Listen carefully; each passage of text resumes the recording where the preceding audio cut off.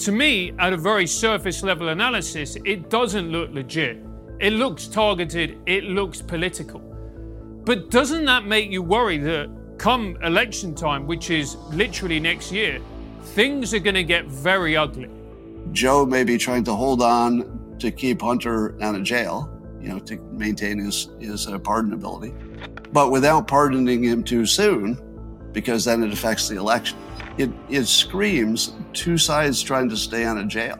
I mean, honestly, the only way I think Trump stays out of jail is by winning the election. In a way, I think he may have brought it on himself. His very first statement about Hillary Clinton should be in jail.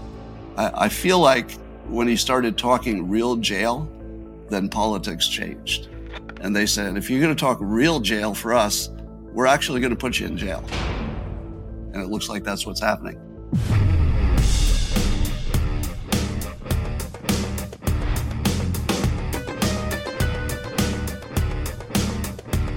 Hello and welcome to Trigonometry. I'm Francis Foster. I'm Konstantin Kisin. And this is a show for you if you want honest conversations with fascinating people. Our terrific returning guest today is the creator of Dilbert and a prominent political and cultural commentator today. Scott Adams, welcome back to the show.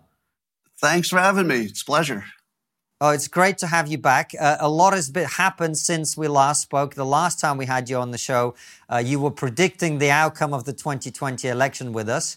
You did say at the time that Donald Trump would win if nothing changed, and then a pandemic and an economic crisis happened.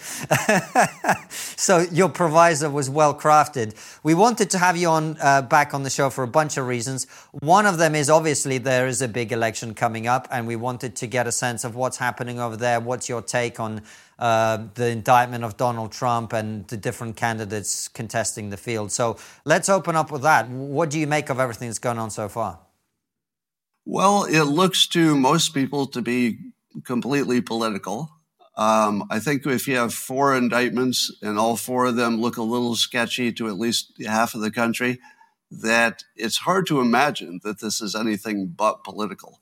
And if you look at all the surrounding things that have led up to it, from everything from Russia collusion to the laptop hoax to the Find People hoax, you see a pattern of really targeting one person in a huge coordinated way. And I've said that one of the difference between the Democrats and the Republicans, this is just observational, is that both sides have a lot of BS. There's a lot of stuff that's not true that people believe. But generally on the Republican side, it seems to bubble up from individuals. So there'll be somebody who has a claim and other people latch onto it. And then maybe someday somebody in leadership will say that claim, and then it becomes a thing. But on the Democrat side, it appears that they do organized, multi-organizational ops. The laptop was Russian disinformation. That involved a number of entities. That wasn't a few individuals. There were people in leadership who coordinated across the government, the intel agencies, and the media. And to me, that looks like a RICO case. The American law that would treat a criminal enterprise as operating in some kind of coordinated, ongoing criminal fashion. So that looks really different. And that's what it appears to be from a voter's perspective who's watching the whole field. And Scott, one of the questions I'm always curious to disentangle is, when you say it looks political, are you saying that Donald Trump is innocent of all the things of which he's being accused, or not guilty at least? Or are you saying that his behavior is akin to Hillary Clinton's server, let's say, or Joe Biden's documents, or various other things that are not prosecuted, yet on Donald Trump's case, they will go after every single little thing every time he put a foot wrong? So is it that he's not guilty, or is it that the prosecution is actually persecution, I guess is what I'm asking? Well, I think you get lost in the details if you start comparing, the Hillary situation to, Trump or any other. I think it's a valid observation that they're not being treated the same.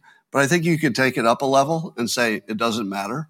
It doesn't matter if he did those things. It doesn't matter how bad they were, because the reason they're going after doesn't seem to be related to what he did.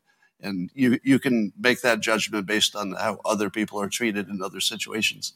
But if you look at as I said, the entirety of it, it appears that there are ongoing organized ops to get rid of one person for reasons that are not entirely clear, but it must be probably self-preservation or profit or something.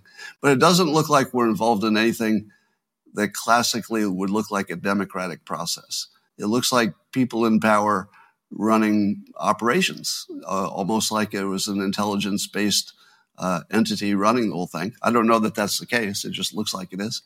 And I just don't think the details matter. But the one that really puts it in focus the best is the January 6th stuff. If you had never heard any hoaxes being perpetrated against Trump, you might say, oh, that sounds reasonable that he was trying to overthrow the country or something. But as soon as you start asking any questions about that, such as, all right, connect the dots. Let's say Trump was trying to overthrow the country and he got some people to say that they were the fake electors, but they were the real ones. Let's say they were claiming they were real ones. How would that go? Would everybody else in the country just say, well, you got us. We didn't see you doing this fake elector thing. Let's just go on. You're the president now. Of course not. It would go to the Supreme Court like everything. And then we'd probably get some kind of result we can live with. Or let's say that the protests continued. What was going to happen? Were the people who didn't have weapons, who were trespassing in one building, was that enough to conquer the country? Give me some details about how trespassing turns into control of the nuclear triad. And the fact that half of the public believes that that was an insurrection or could have been one, or that under any circumstance that could have turned into something that would have changed the leadership of the country by itself. There's no reasonable way that could have happened, but yet half the country has been convinced that it did. Half of the country believes the Fine People hoax, that half the country believes that the president suggested drinking a disinfectant. None of those things happened. The laptop, we know, was not Russian disinformation, et cetera. So the January 6th / insurrection, quote unquote, was just an op. Not the event, but the way it was treated and the way they impeached him was just an op to make something that was a legitimate protest, meaning people had legitimate complaints. I don't know about the reality of it, but they had legitimate complaints and they acted out, and some got out of control and some were violent. But when you see how thoroughly half of the country has been brainwashed into thinking that was something you would call a coup or an insurrection, when it seems far more obvious that the way Trump has been treated before the first election and all the way through seems like more of an insurrection or ongoing coup attempt against somebody who was elected legally once. And his claim is that maybe he got elected twice, but I'll leave that to his claim. I don't have evidence of anything like that. Scott, to me, I find this whole Trump situation incredibly worrying because Trump, I think most people would realize, is a symptom of the ills of America. He's not the problem itself. But what they're effectively doing, as far as I can see, is they're antagonizing his voter base, and they're doing absolutely nothing in order to bring about any type of harmony. This is incredibly dangerous, isn't it? Yeah, of course, the big conversation in America is about the division. The Democrats and the Republicans, or the race division, the gender division, et cetera. But here's a reframe from my book, Reframe Your Brain. Smooth. But this is you probably didn't even notice that.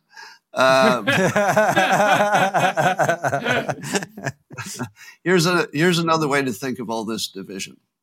If I walk outside and run into a Black American, are we going to have a problem? Never. In my whole life, I've never had a racial problem with an actual person standing in front of me.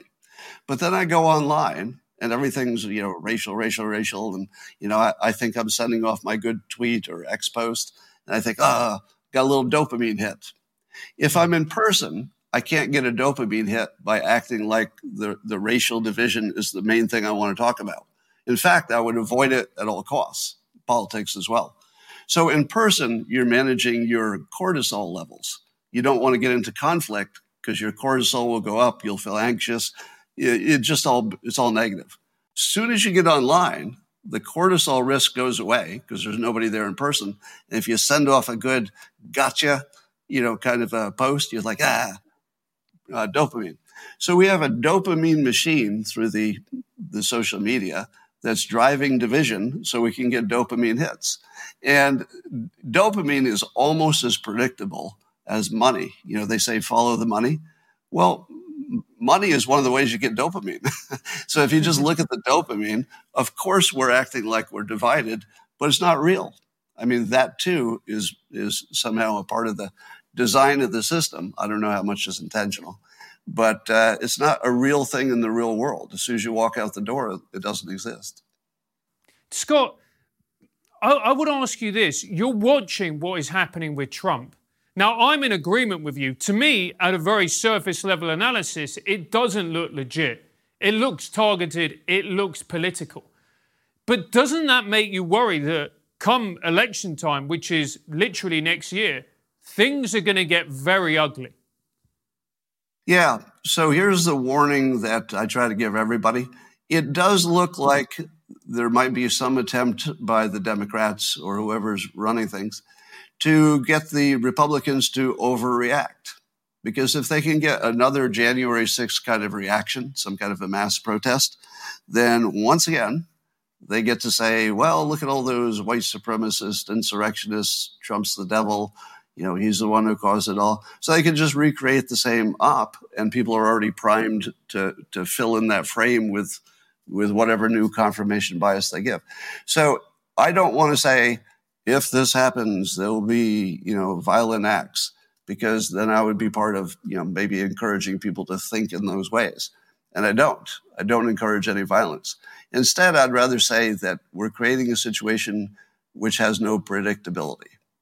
In other words, if Trump were to lose again, let's say worst case scenario, he runs against Joe Biden, which looks to be like that's going to happen, at least some people imagine, and Biden continues to degrade until it's just obvious there's nothing there at this point. But imagine if Trump lost under that situation.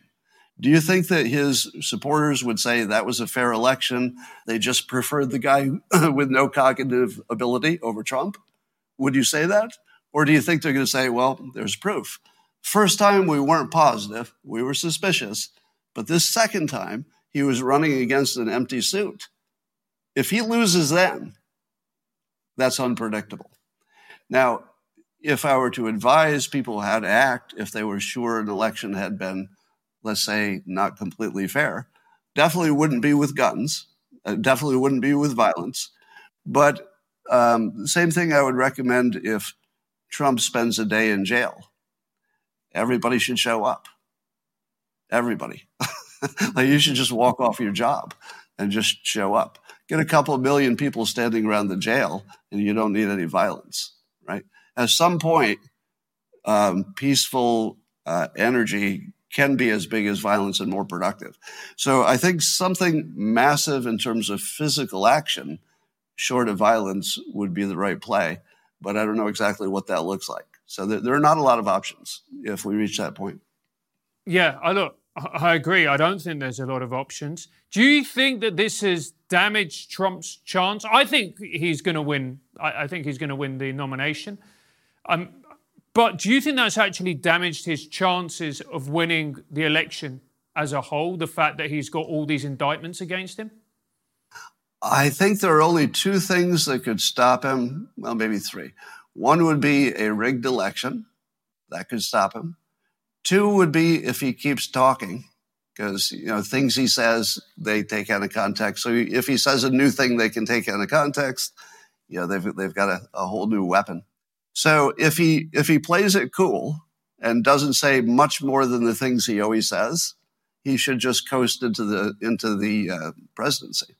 Now, the other thing, which has no scientific basis, maybe, is the idea. Elon Musk says this, and I like to say it as well, that reality tends to be biased toward the most entertaining outcome, not for the people in the story, it might be all bad for them, but from the observer's point of view, the most entertaining outcome. And by far, the most entertaining outcome, if you know a standard 3-act movie play, at the end of the 3rd act, the hero of the movie is in such a bad situation, you can't even imagine how they would get out, and somehow they do. Here's what the perfect movie would look like. I don't predict it.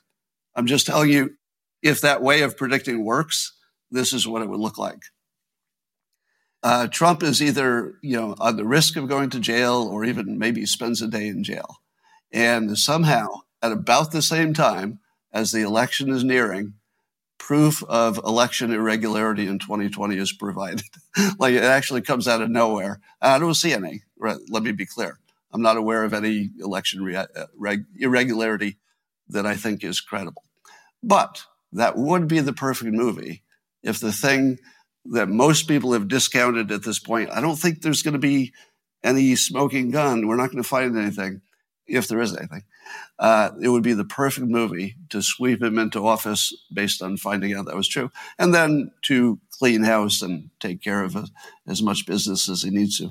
Now, at this point, I think it's an existential risk to Democrat leadership. I think they're looking at jail. They're not looking at just losing an election.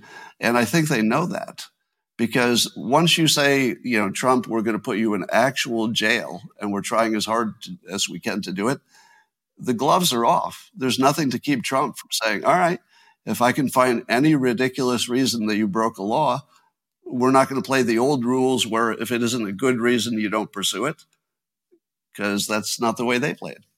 So in a way, I think he may have brought it on himself. His very first statement about Hillary Clinton should be in jail. I feel like when he started talking real jail, then politics changed. And they said, if you're going to talk real jail for us, we're actually going to put you in jail. And it looks like that's what's happening. So if he wins in this 3rd act, miraculous, don't expect it, but who knows, find something about the election that sticks, then a lot of people, I think, he'd try to jail. And I'd be in favor of that, actually. Well, if you think about your scenarios in part 3, I mean, him winning as a result of election interference in 2020 being revealed, if there is any, I think is unlikely given what we've seen in terms of, the Hunter Biden laptop. That got suppressed a few days before the election. So even if there is anything, which, as you say, there's no evidence that we have that there is, I don't know that would get there. But what I'm curious to ask you, Scott, is a bigger picture question, which is what you've described is actually a very sad downward spiral for your country. And the question, I suppose, is this. I am old enough to remember when Al Gore lost the election to George Bush. It was very close. The Democrats fought, but eventually conceded that he'd lost and George Bush became president. When Hillary lost to Donald Trump in 2016, she took a long time. And in fact, I don't know if she ever fully accepted that she lost. She called him an illegitimate president. I believe he knows he's an illegitimate president. He knows that there were a bunch of different reasons why the election turned out the way it did. And I take responsibility for those parts of it that I should. And so I know that he knows that this wasn't on the level. I don't know that we'll ever know everything that happened, but clearly we know a lot and are learning more every day, and history will probably sort it all out. So of course he's obsessed with me, and I believe that it's a guilty conscience in so much as he has a conscience. That was okay. She wasn't, kicked off Twitter and, whatever. And then Donald Trump questions the results of the 2020 election. I'm going to make a prediction. I'm not normally in the predictions business, but I'm going to say whoever loses the election in 2024 is going to claim it was illegitimate one way or another. And that's not a hard prediction to make, let's be clear, right? If it's close, especially. So where does that leave America? And how does a society that has become, I mean, you say the division is online, and I agree with you, but online filters through to real life, and people who are online then go out into the streets. How does a country like the United States handle this sort of political rancor and disagreement and dispute about the very basic outcomes of your elections? Well, let me give you the old guy perspective. I finally reached the age where I can say, let me tell you how things used to be when I was a kid, right? So I got to, live through the 70s when all those long-haired hippies were sure that war was going to destroy the world, and then the old people were sure that the hippies would never be good citizens who could keep the country going. And then you fast forward, and those same hippies are running everything and doing a pretty good job, individually. The system's got a lot of problems. But, we've had how many crises since I was born? We were running out of oil, but not really. We were running out of food, but not really. We were going to be all nuking each other. There was going to be a hole in the ozone, and it just on and on and on. So that the optimism that I would give you is that humans are insanely good at adapting if they can see a problem coming. Now, the problem we're talking about, I think everybody sees. So even if they think the elections are good, they can certainly see that half of the country is skeptical, and they know that's a problem by itself. So we can all see the problems, and under this condition, where you can all see the problems, I even have a name for it. It's called the Adams Law of Slow-Moving Disasters. If you can see it coming, like the year 2000 bug, the year 2000, we saw it coming. So even though we didn't have much time, it was enough. The things that really kneecap you are something like COVID, because even though some people saw it coming, we weren't really ready in the sense of really seeing it coming. So I would say this is one of those, we can see it coming. Everybody's sure there's a problem with the election, at least credibility, if not the vote itself. And we all know that we're heading toward more problems, not fewer. So I would expect we'll probably do something like hitting bottom. So one possibility is that whatever the aftermath of the next election is so bad that we say, all right, we're finally going to fix the system. So we're going to do whatever we need to do, which we mostly know what to do. Or the other possibility, which is just as likely, is that we will go on as if nothing happened. because have you ever tried to talk to people who don't do what we're doing for a living?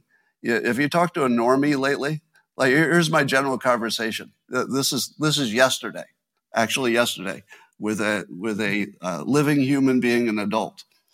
So I got a story to tell you about Vivek Ramaswamy. Who? Vivek Ramaswamy. He's running for president. What? You've never heard of Vivek Ramaswamy? You don't even know he's running for president? No. Well, let me test this one. Prigozhin. Head of the Wagner Group, recently allegedly blew up in an airplane? Doesn't ring a bell. That's every conversation I've had outside of my little politics bubble. So if you take that into the election, 1% of the country notices that they're unhappy. A bunch of people on social media complain, but they always were complaining anyway. The government just grinds on and puts into office whoever they put into office. And, we're worrying about the economy again after that. So it's possible that nothing will happen, no matter what happens. There just aren't enough people who are involved. Well, counter argument to that would be, Scott, that if you ask those same normies about January the 6th, they're all going to know what it was and have an opinion on it. And that, you could argue, is the product of that very same system, right? Yes, but let's say Joe Biden wins and that very same system says everything was fine. The normie is going to say, well, it looks like everything's fine. He won fair and square. Trump was unpopular. That's the whole story. And then we would just go on. Of course, the Republicans would complain bitterly, but they're doing that now. There's not much different. What's happening because of the complaints? We have something to talk about. That's it. There's nothing physically happening.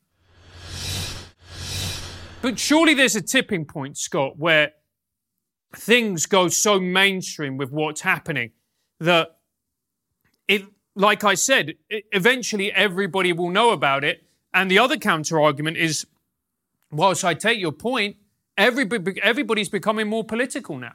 Everybody is, and certainly young people. Well, are they?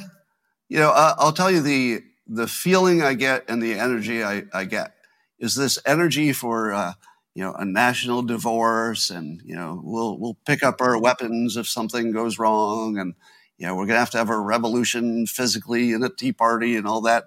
I don't feel any of that energy in the real world. When I walk outside, there's none of it. So my assumption that there will be massive political grassroots, massive problems, almost zero.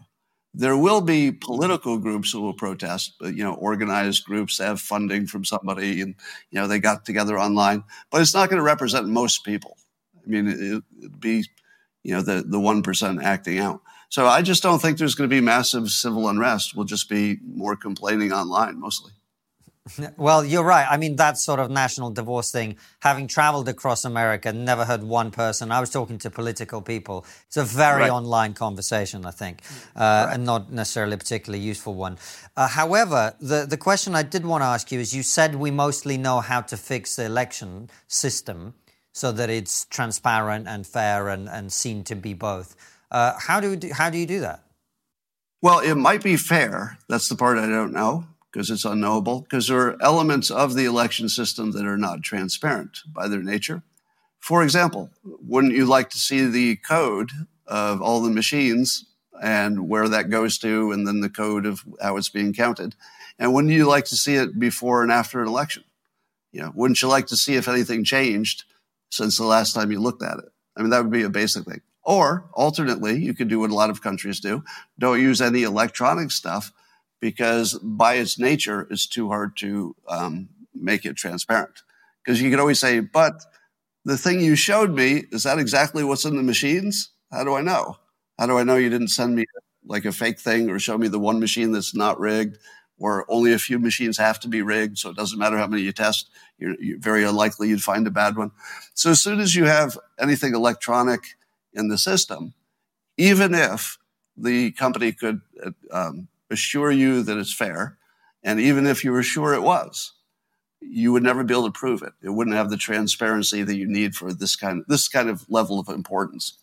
So the first thing is, do you even want electronic machines? The second thing is the ballot boxes and the identifications and the making sure that people vote just once. Take a simple idea. Somebody suggested this. I don't know if this is the idea, but if your ballot drop boxes had to be near an ATM, let's just say we made a law. I'm just spitballing here and brainstorming, but all of the ATMs have cameras, so we would know if the same person showed up 50 times. That's one of the claims. That has never been demonstrated to my satisfaction. But, all we'd have to do is make sure there's video on all of the drop boxes. Now, there might be some security issues, blah, blah, blah, but I'm sure we could work through them. Those are all legal hurdles that could be unhurdled. You could take the hurdles away. So I'm no expert on the system, but if I said to you, there has to be transparency, there have to be two people, from opposing sides watching every part of the counting, for example, then that would get me a lot closer to at least feeling we were serious about transparency.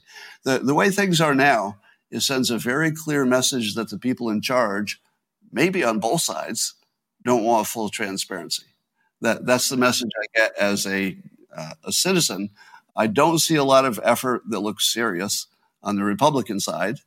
I don't see it on the Democrat side. They talk about normal improvements of things, but nothing like what would give us full transparency. For example, I don't have any way to find that my vote got recorded and successfully, in the final database. Is there really no way to do that, even for a sample group of people?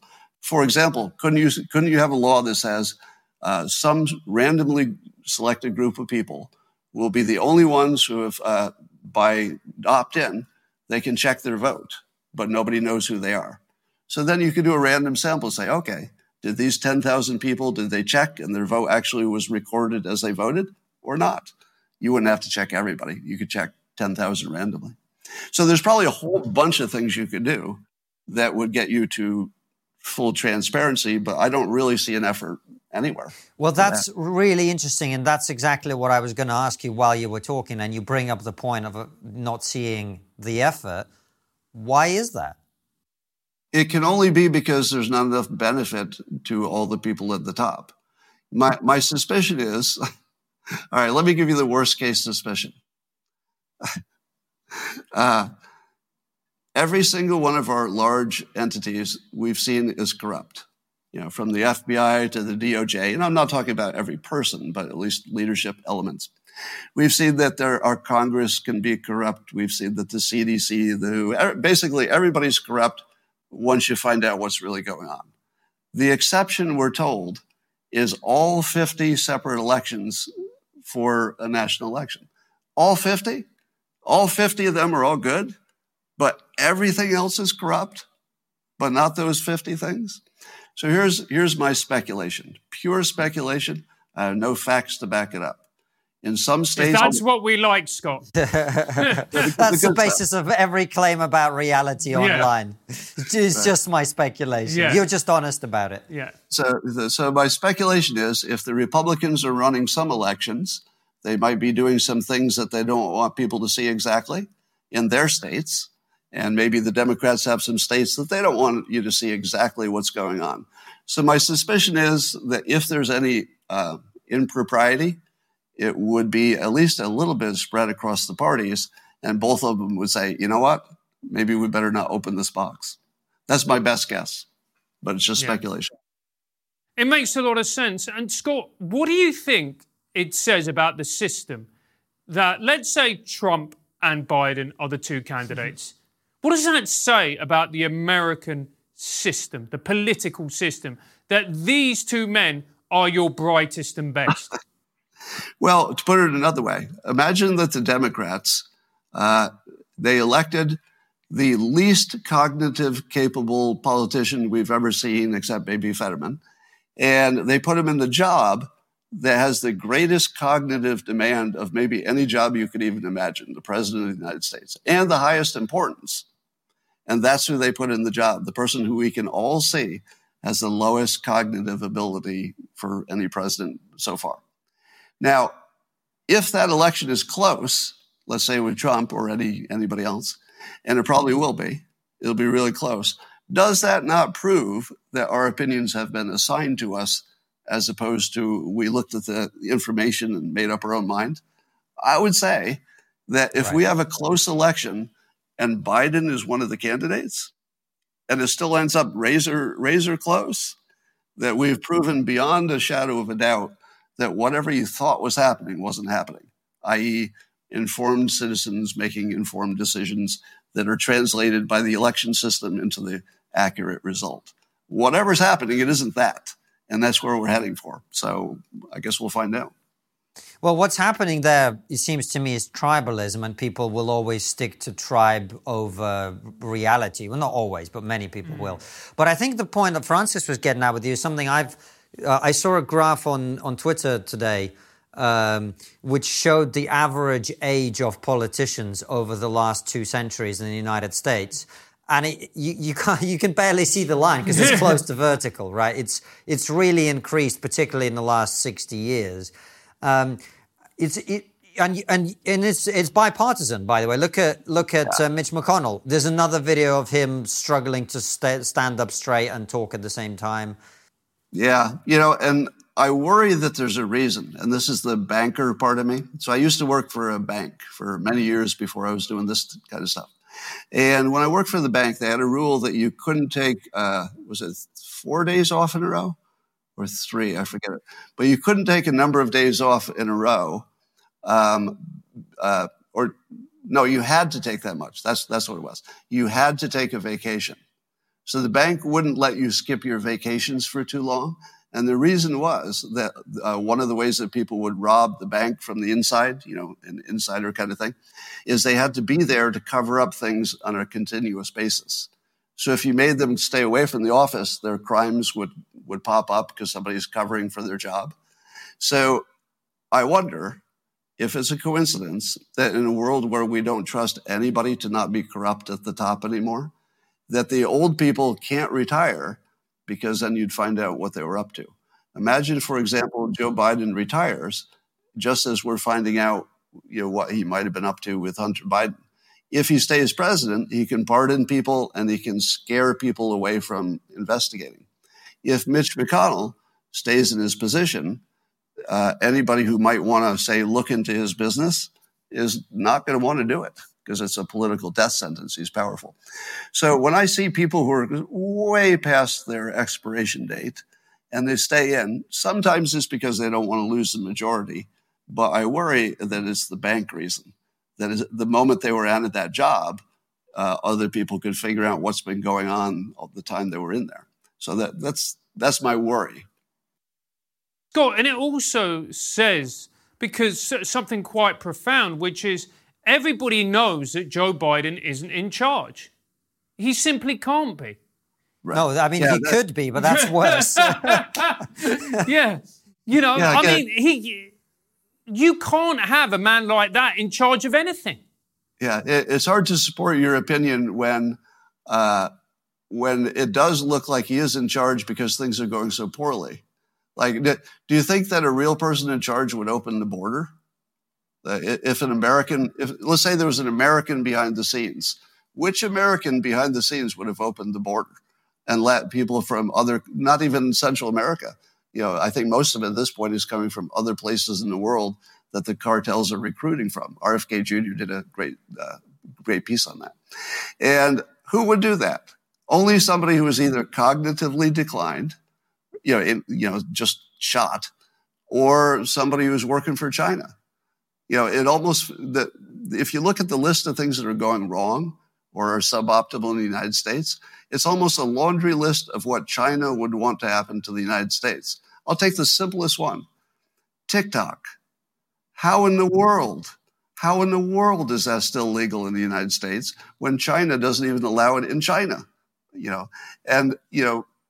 arguments on both sides, they argue the data security instead of the influence problem, which is by far the bigger problem. And it's almost as if they're not trying or there's nobody American in charge.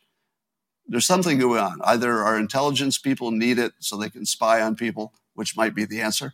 It might be the intelligence people in the United States are finding TikTok so useful that they're willing to put up with whatever danger it has. The other possibility is that just China has too much control of the United States. And I saw Fox News running ads for TikTok the other day. What? So I thought at one point it's something that Democrats want because it helps them get elected. And then it seemed like the people on the right were, properly noticing the danger. But then I see that Fox News is taking advertising from them. So there's something else going on. Okay, let me push back on that, Scott, because I get what you're saying. I get your point. But I think you're discounting ideology as well. What happens if you are a far-left progressives and you think borders are a symbol of white supremacy, no human being is illegal? There will be those people in the Democrat Party. I will bet every penny that is in my bank account, which isn't much, but that is true, surely. Well, even Biden was opposed to opening borders. So, if this were just Joe Biden, the Joe Biden we've always known, probably the border would be closer to closed. I mean, he might be, accepting a few more types of people or something like that.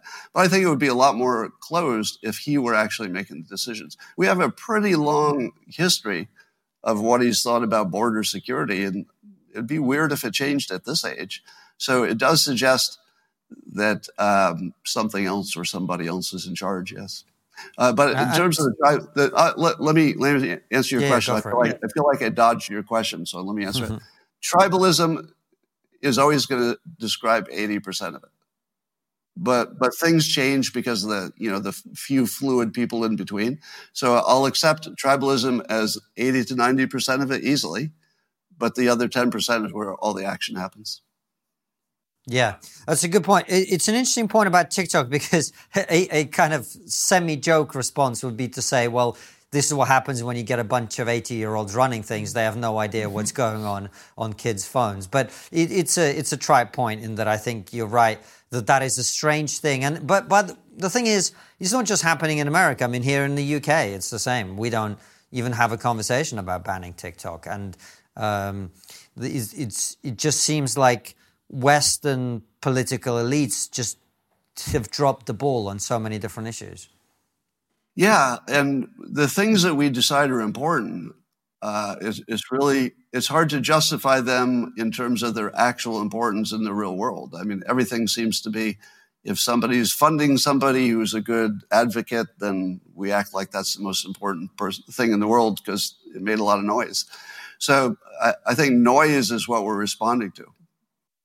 Scott, do you think part of the problem is as well is that anyone can see the United States is going through severe economic difficulties, and the money that comes in from China is much needed, if not arguably essential. Hence, even for Fox News, which is hemorrhaging viewers, it's hemorrhaging relevancy, it's hemorrhaging money. It needs those TikTok ads in order to help it stay afloat. Yeah, a lot of it is pure economics. I agree. That follow the money. It just always works, even when you're sure it shouldn't, which is the weird thing about it. If you're talking about why a priest did something, you like to think it's not for money, but then if you check, it's like, well, coincidentally, that did seem to help the money thing too. So money is most of the explanation for most things. It even explains tribalism. I mean, ultimately, people are looking for their financial benefit, and that's why they separate in tribes. And I was wondering if we can go and talk about those people that the normies haven't heard of, the Viveks and Nikki Haley's and all of those people, and RFK Juniors of the world. What do you make of all the other potential candidates? Do they think any of them have any chance on the Republican side of getting close to being nominated if things go really well for them? And likewise, on the Democrats, is anyone going to mount any challenge to Joe Biden of any noteworthiness? Well, let me give you some optimism first, and then I'll tell you the bad news. The optimism is I've never seen a better slate of candidates. I'm just blown away by the quality of let's say the undercard. People like Vivek, he's changing politics just by running. He's changing the arguments. If you've heard him talk about climate change, I just saw him slay a couple of people who were triggered into cognitive dissonance because he's the first person who can explain it well, his point of view. The climate change agenda is a hoax, is what I said. And what I mean by that is that the temperature-related or climate-related disaster death rate, tornadoes, hurricanes, heat wave, fires, the number of deaths over the last 100 years is down by 98%. For every 100 people that died of a climate-related disaster in 1920, that number is 2 people today. That fact is not disputed. The reason why is more abundant and plentiful access to fossil fuels. More people die today still, 8 times as many more people die of cold temperatures rather than warm ones. The right answer to all temperature-related deaths is more abundant access to fossil fuels. The Earth is covered by more green surface area coverage today than it was half a century or a century ago because carbon dioxide is plant food. So these are hard facts, not disputed, but that you don't hear from the climate agenda. But Vivek, hold on, Vivek. Wouldn't the reduction in deaths be more related to technology that's allowed us to warn people and to get people out of the way of danger? And there's nothing to do with fossil fuels. Technology powered by fossil fuels. Technology powered by fossil fuels, and that's my point. So I favor adaptation. I favor climate mastery. Look at the likes of what Bjorn Lomborg to Alex Epstein to even Steve Koonin, a physicist who served in the Obama administration. I've read all their books cover to cover. I think the reality is the climate change policies are going to be more hostile to human flourishing than the threats posed by climate change itself. Other people have taken the same approach, but he explains it in a way that the people understand it for the first time, and you're watching heads explode as they try to wrap their head around the fact. And the main thing he's adding is that there's a cost and there's a benefit. which is so trivial. And yet, what's the show with Harvey Levin there? So he was talking to him and his co-host, and you watch people who are on one side and they're focusing on the warming. But what about the humans who are making the warming? And he'll say, yes, that's true. And that's good technique, except the part that they're arguing. And then say, but you're forgetting that cold kills more people. If you were to net it all, we're better off with fossil fuels would be his argument. Now, when you look at the net argument, it's just a killer argument. It just crushes the other side. But the argument before Vivek was more like, it's getting warm.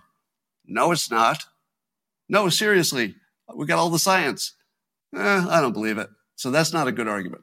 But Vivek goes in accepting all science and then completely reinterpreting and reframing the argument until it's a killer.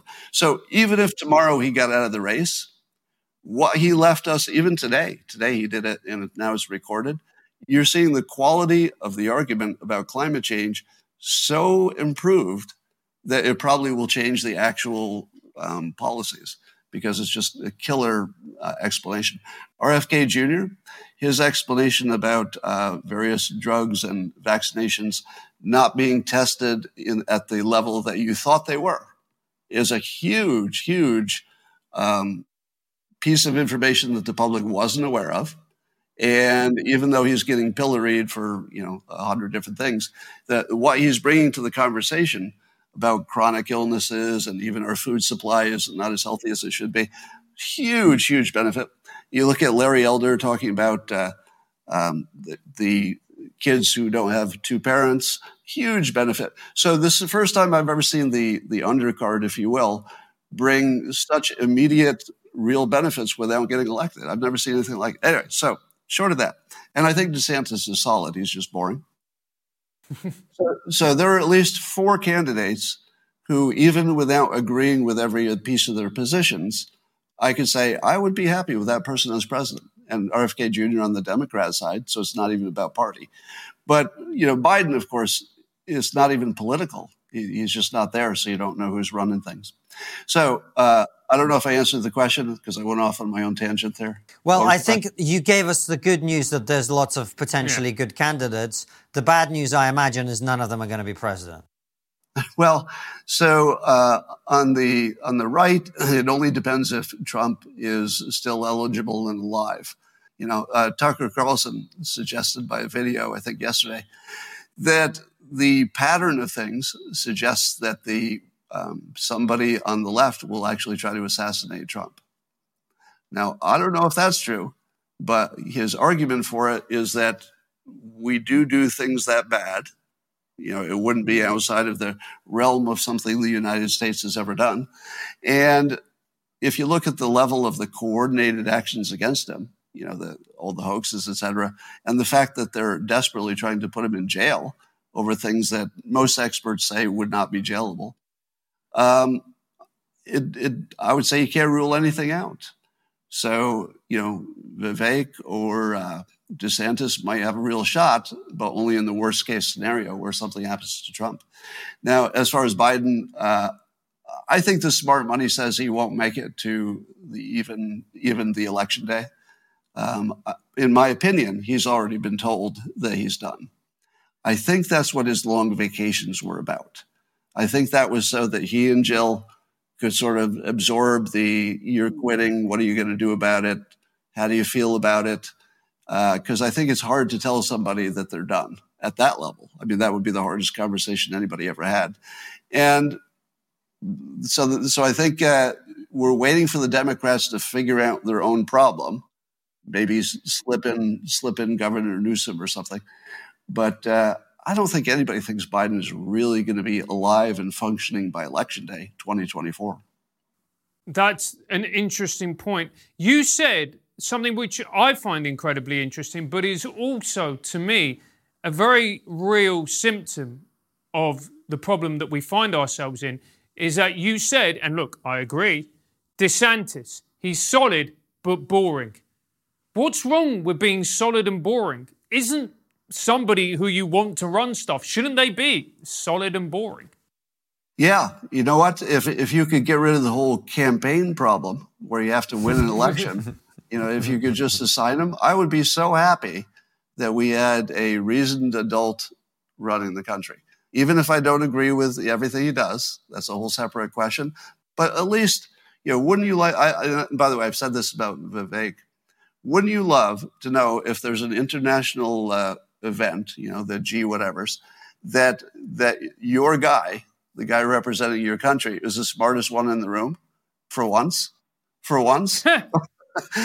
Like, wouldn't you like to know that no matter what else happens, that you sent the smartest guy and everybody else was, oh God, this guy's the smartest guy in the room. Now, DeSantis is super capable. I think he's, also very smart. So we have some good options if we could find a way to put him in office. And like I said, RFK Jr. would be such a wild card that even with Democrat policies that not everybody's going to love, he's a serious person. And I think he has the right mental state about helping the country. I'd be comfortable with him. But they're never going to let him get anywhere near that, are they? Doesn't look like it. No, it doesn't. No, because, the Democrats, if you look at what they did with Bernie, they want their guy in power. That's what made Trump so unique, is that he clearly wasn't their guy. That was what was so invigorating about him. Yeah. We don't really know how things really run behind the curtain. But, if you're just judging from the few things you can see, it does look like somebody else is in charge and that somebody else has very specific ideas about who should be in charge. And if you look at the totality of the coordinated actions, it has every sign of somebody trying to cover up their own crimes. As in, whoever's really in charge doesn't want anybody investigating them either. So I feel like it's. Scott, what do you mean? What signs? What crimes? What are you talking about? Well, whoever would back Biden is doing it out of desperation, not because they think it's a good idea. So who acts out of desperation? If you say, well, it's the team thing, they want their team to win. But this feels way beyond that. Team win would be Gavin Newsom already running. No, what I think they want is in 2020, they wanted a guy who could unite, because he was so kind of middle and bland, who could unite the Democrats and not offend any Democratic voters so that Trump lost. That's what they wanted, right? Well, that was the story, but don't you think they could have found 100 bland people to do that? Bland is pretty easy to find. What they found was he was vice president. He had name recognition. All right. But he'd been in the game a long time as well. But consider the alternative explanation. He was the most connected to Obama and sort of the Hillary Clinton part of the machine. That's the part of the machine that seems to be in charge. I don't know what individuals, but it seems like that universe of people seem to be in charge. Do you think they want somebody who's not their guy to be in that office? They need their guy to be in the office because that's how they stay in charge. And it's also how they avoid any investigations into anything they may have done. So it feels like not an election to find your best guy or woman. It doesn't feel like an election that's just team. It screams two sides trying to stay out of jail. Honestly, the only way I think Trump stays out of jail is by winning the election. He might literally have to pardon himself, which I'd be fine with. And I think Biden might have to pardon himself and Hunter, or at least Hunter, before he leaves. So to me, the entire thing looks like Joe may be trying to hold on to keep Hunter out of jail, to maintain his pardonability, but without pardoning him too soon, because then it affects the election, right? So if Joe, this is pure speculation, I can't read minds, but if you put me in his situation, if you say, all right, you're Joe Biden, what do? The first thing I do is make sure I get to the second election, get elected, and then I can pardon anybody I want because I'm not running for election then. So he might be limping to the finish line just to make sure Hunter doesn't go to jail. Now that might be everything we're seeing. Like it might explain all observations of father trying to keep his son out of jail because that's going to trump everything. no pun intended. That's going to be bigger than money. It's going to be bigger than winning. It's going to be bigger than team. It's going to be bigger than everything. So, and is there any way to keep Hunter out of trouble unless Biden's in office? I don't see the second way, because I think he would be instantly unprotected if Biden left office. I suppose if Biden left office, and likewise with Trump, if you feel that the prosecution and indictment of Donald Trump is political, I wonder if he had said in 2020, you know what, the election was stolen, but I'm done. I'm going to go back to running my business and enjoy my retirement. I don't think they would be coming after him. And the argument would be likewise with the Bidens. Maybe if they leave, people would leave them alone, because what's there to be gained by persecuting or prosecuting them? I don't think that Trump's complaining about the election itself has much of anything to do with how anybody feels about him, because that's just Trump. What is he ever, not given you his best impression of, his view of things? The election is just more of the same. He's just Trump being Trump.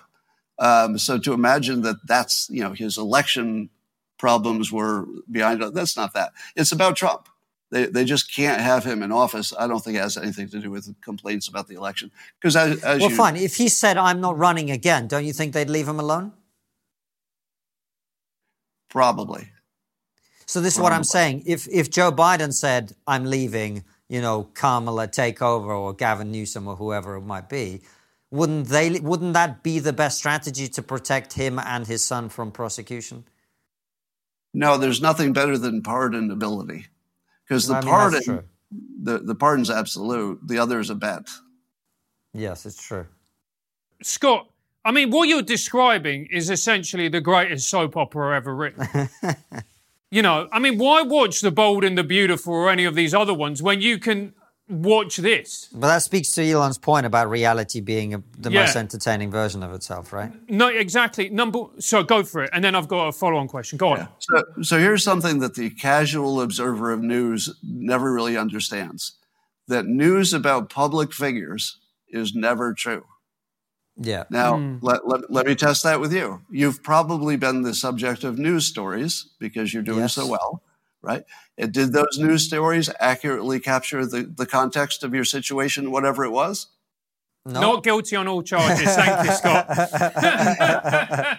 No. Right. And by the way, we should say as well that old media and new media both will spread complete lies and misinformation about you with no hesitation. Right. So the casual viewer of news thinks, if it's in the National Enquirer, maybe I don't trust it so much. But even that doesn't work anymore, because they're as likely to be right as anybody else.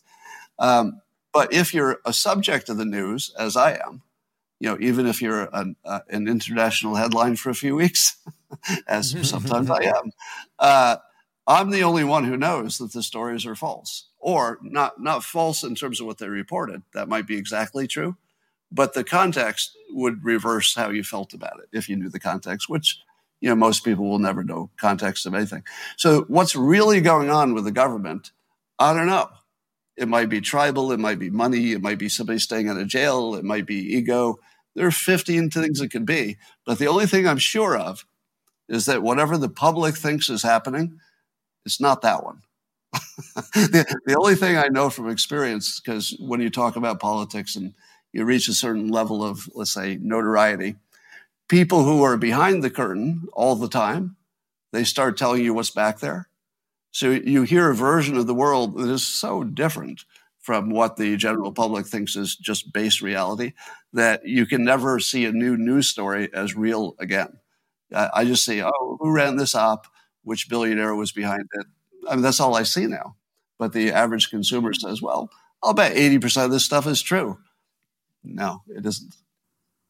And watching what is happening in America, as we all are, as the entire world is, this is a disaster for America. This sideshow, the Trump indictments, the Biden, gabbling his way through speeches, falling asleep in various dinners. The Chinese and the Russians must be looking at this going, I mean, they've completely screwed it up. Well, let me say a few things about that. It could be a social media and news effect that we think things are worse than they've ever been. Because I'm pretty sure that our government probably was never staffed with a bunch of honest people. If you look at the stories of like the times Abraham Lincoln's time, Honest Abe, he wasn't so honest. I don't want to be a spoiler, but not so honest. And, I'm pretty sure that our ability to talk about every little thing that happens and just the general tribal nature of social media makes everything look like an emergency. Here would be the counterpoint to that. Apparently, the government works no matter who's in charge. And you could argue, as the pro-Biden people have, that the Biden administration has accomplished some substantial things. You could argue you didn't want them accomplished, but, infrastructure bill, blah, blah, blah. And there are things that are happening. And there might be some productive things happening with Iran. Don't know yet, too early, but maybe. We've seen that manufacturing is being moved back from China. Trump would have done the same thing, and it looks like it's actually happening. And I would give the administration credit for that. So there's a whole bunch of things that seem to happen competently, no matter who's in charge, because it's the people below them that are doing the real work. So we might be able to just skate through incompetently like we always have. But on the other hand, you never know when there's going to be a revolution. I just don't feel the energy for that right now. Yeah, that makes sense. Well, on that somewhat optimistic and happy note, Scott, you mentioned being a headline for a few weeks. I did want to ask you about that, so we'll ask you about that when we head over to locals. But before we do that, we always end on the same question, which is, what's the one thing we're not talking about that you think we really should be? People tell me I talk about this too much, but it's the nature of reality itself. And one of my predictions, the weirdest one, back in 2016, I think, I said in public that Trump would change more than politics. He would change our understanding of reality itself. And that has happened. We're completely unmoored from what is real and what is fake, because we now understand that the news and social media were narrative drivers, not fact drivers. So pretty much everybody understands at this point that things you see in the news should not be trusted as true. Things that all the experts tell us should not be regarded as true, because the pandemic taught us that experts could be bought, even all of them. So that you take that learning back to climate change and you're 97% of scientists on the same page. Doesn't that look different now? After you go through the pandemic, 97% of scientists on the same side? That doesn't mean anything anymore. That used to mean a lot. It actually means literally nothing once you see that how easy it is to co-opt all of the scientists at the same time. So I think the nature of reality, and I think we are a simulation. I believe that there are probably lots of simulations out there, and that we were created by some intelligent species that might have looked like us, and we're avatars in that creation. So that, to me, explains everything we observe. It's a longer conversation, but you asked, well, should we talk more about? That's it. But there we go. Well, yeah. Scott, thank you very much. Obviously, we recommend everybody check out not only your latest book, but you have several. There you go. Smooth. Yeah, reframe your brain. And head on over to Locals, where we ask Scott your questions, and also we'll talk about, is it fair to say it was a self-cancellation, Scott, or was it self-inflicted, or just a cancellation, or what would be the right way to talk about it? I like to call myself disgraced. Not yet. Disgraced cartoonist. I just like the way it sounds. Disgraced cartoonist. Well, we'll talk about how you became disgraced on Locals. Let's just say I put myself in a situation where cancellation was likely, and I was aware of it. Perfect. Well, head on over to Locals, and we'll see you there. You mentioned being labeled as a racist. It'd be helpful, I think, for people who didn't follow closely what had happened, for you to give us maybe a quick summary of what you said, why you said it, and then address. Yeah, the quick summary would get me in more trouble than not saying it at all.